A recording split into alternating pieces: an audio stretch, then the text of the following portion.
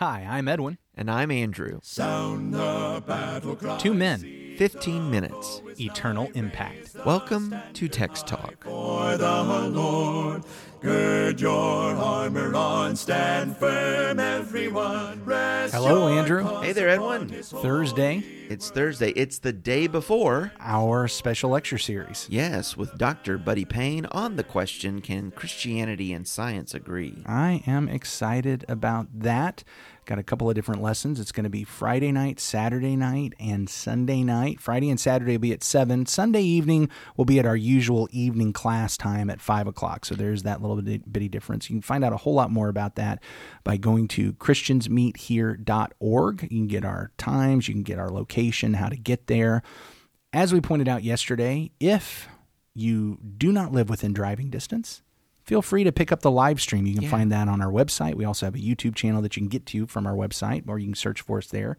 And if you're just not able to listen this weekend, it'll be archived there on YouTube. It'll be archived on our website. Yep. You can come back to that and listen to the audio on our website, watch the video on YouTube in days to come. But we would love for you to be in the room, and just remind you, Dr. Payne's not going to run off when things are over. He's very accessible, and you can talk to him and ask him questions about the things he shares with us. Yeah. And that's a really neat opportunity. And interestingly, I'll just go ahead and say this for Buddy's benefit, because he really hates it when we call him Dr. Payne. He's one of our shepherds. He's our brother in Christ. Or really one of the reasons why we bring that Well, up is he because wears a lot of hats. he does wear a lot of hats. The reasons why we bring that up, and in this particular series, just try to highlight to people, is because if you have friends that are skeptics, if you have friends that are atheists who just can't imagine, and Right. they just can't think that anyone in one of our churches would have the education to talk about these things, we want to highlight that Brother Payne is in fact credentialed. He's educated. He does have his PhD, and he has studied chemistry. He studied math. These are things that he is qualified to talk about from a spiritual standpoint as well as from an educational and scientific standpoint, and he's going to give us a lot of good insights. I want to invite you to come to that. But before we use up all our time and not get to talk we're about Psalm excited 62. about it. Yeah, absolutely. Let's talk about Psalm 62. Why don't you read that for us? Yeah, I've got that from the New Century Version today, Psalm 62. For the director of music, for Jeduthun, a song of David. I wait patiently for God, only He can save me. He is my rock who saves me. He protects me like a strong walled city. I will not be defeated. How long will you attack me? Will all of you throw me down? I am like a leaning wall, like a fence ready to fall. You are planning to make me fall. You enjoy telling lies about me. With your mouth you bless me, but in your heart you curse me. I wait patiently for God to save me. Only He gives me hope. He is my rock who saves me. He protects me like a strong walled city. I will not be defeated. My honor and salvation come from God. He is my mighty rock and my protection. People, trust God all the time. Tell Him all your problems. God is our protection. People are only a breath.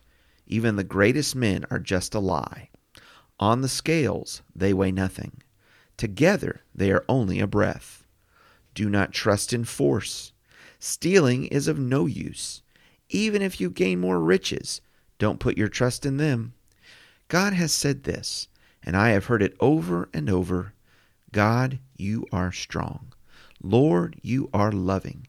You reward a person for what he does. We said yesterday, in fact, we've been saying all week long that David in this psalm is about God alone. God alone is where my salvation is. But that causes us to ask the question, what are the other options? Yesterday, we talked about the option of people, and we marked that off the list. People are not going to provide salvation. In fact, in this psalm, it's the people that are causing the problem. Right. And while God himself will use people at times as his instruments to help and strengthen, the true help is God who is behind those people, who are lifting those people up. It's not the people themselves. And one of the things that he points out about the people, and I know we're going to move on from that, but we didn't talk about it yesterday, is the problem with when people are two-faced. Okay. That one of the issues we were kind of joking at the end. People can be full of hot air, but he was saying, that they're saying one thing to my face, in their heart they are cursing me. Yes. And sometimes we have trust issues with people, and a recurring theme about the psalm is being betrayed by people. And I just say all that to say, God is never two-faced. He always says exactly what he means. Yes. He is forthright and upfront with where he stands. It's a reason to trust God. And I know I'm a James hammer, but I forgot to bring this up yesterday about that point, because in James it talked about the tongue and how some people bless God and curse men with the same mouth. While the psalm is not talking about the cursings and blessings coming out of the mouth, it is that same point that there's blessing inside this person, but actually in the heart there is cursing. Right. And my brethren, these things ought not be so.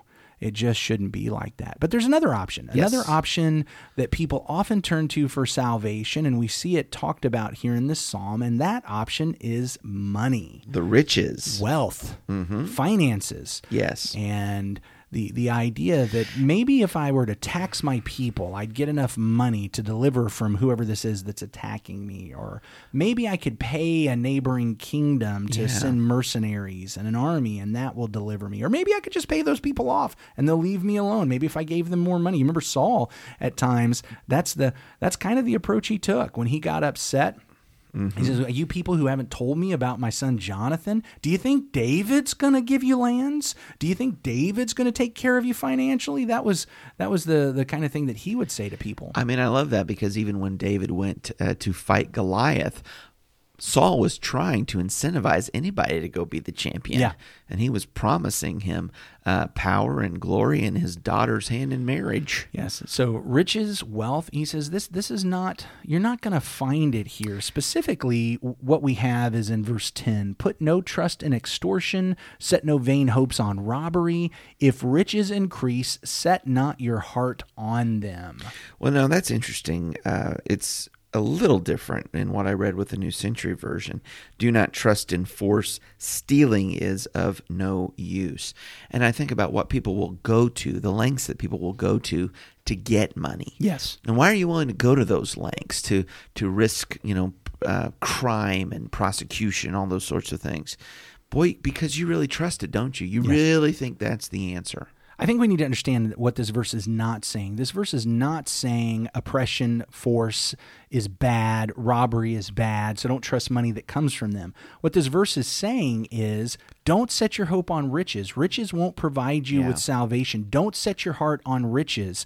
And if riches, even lawfully gained, are not something I can set my heart on, how much more riches unlawfully gained? Yeah. Because now not only am I adding a bad hope, a bad trust, now I'm actually adding sin on top of that. As if, well, look, what I need is money, and so you know what? I'll do anything. I'll do anything to get the money. I'll do anything to get the money. And I'll oppress people. I'll you know what? That is the statement of desperation right there, isn't it? I think about James, which we studied just a few weeks ago.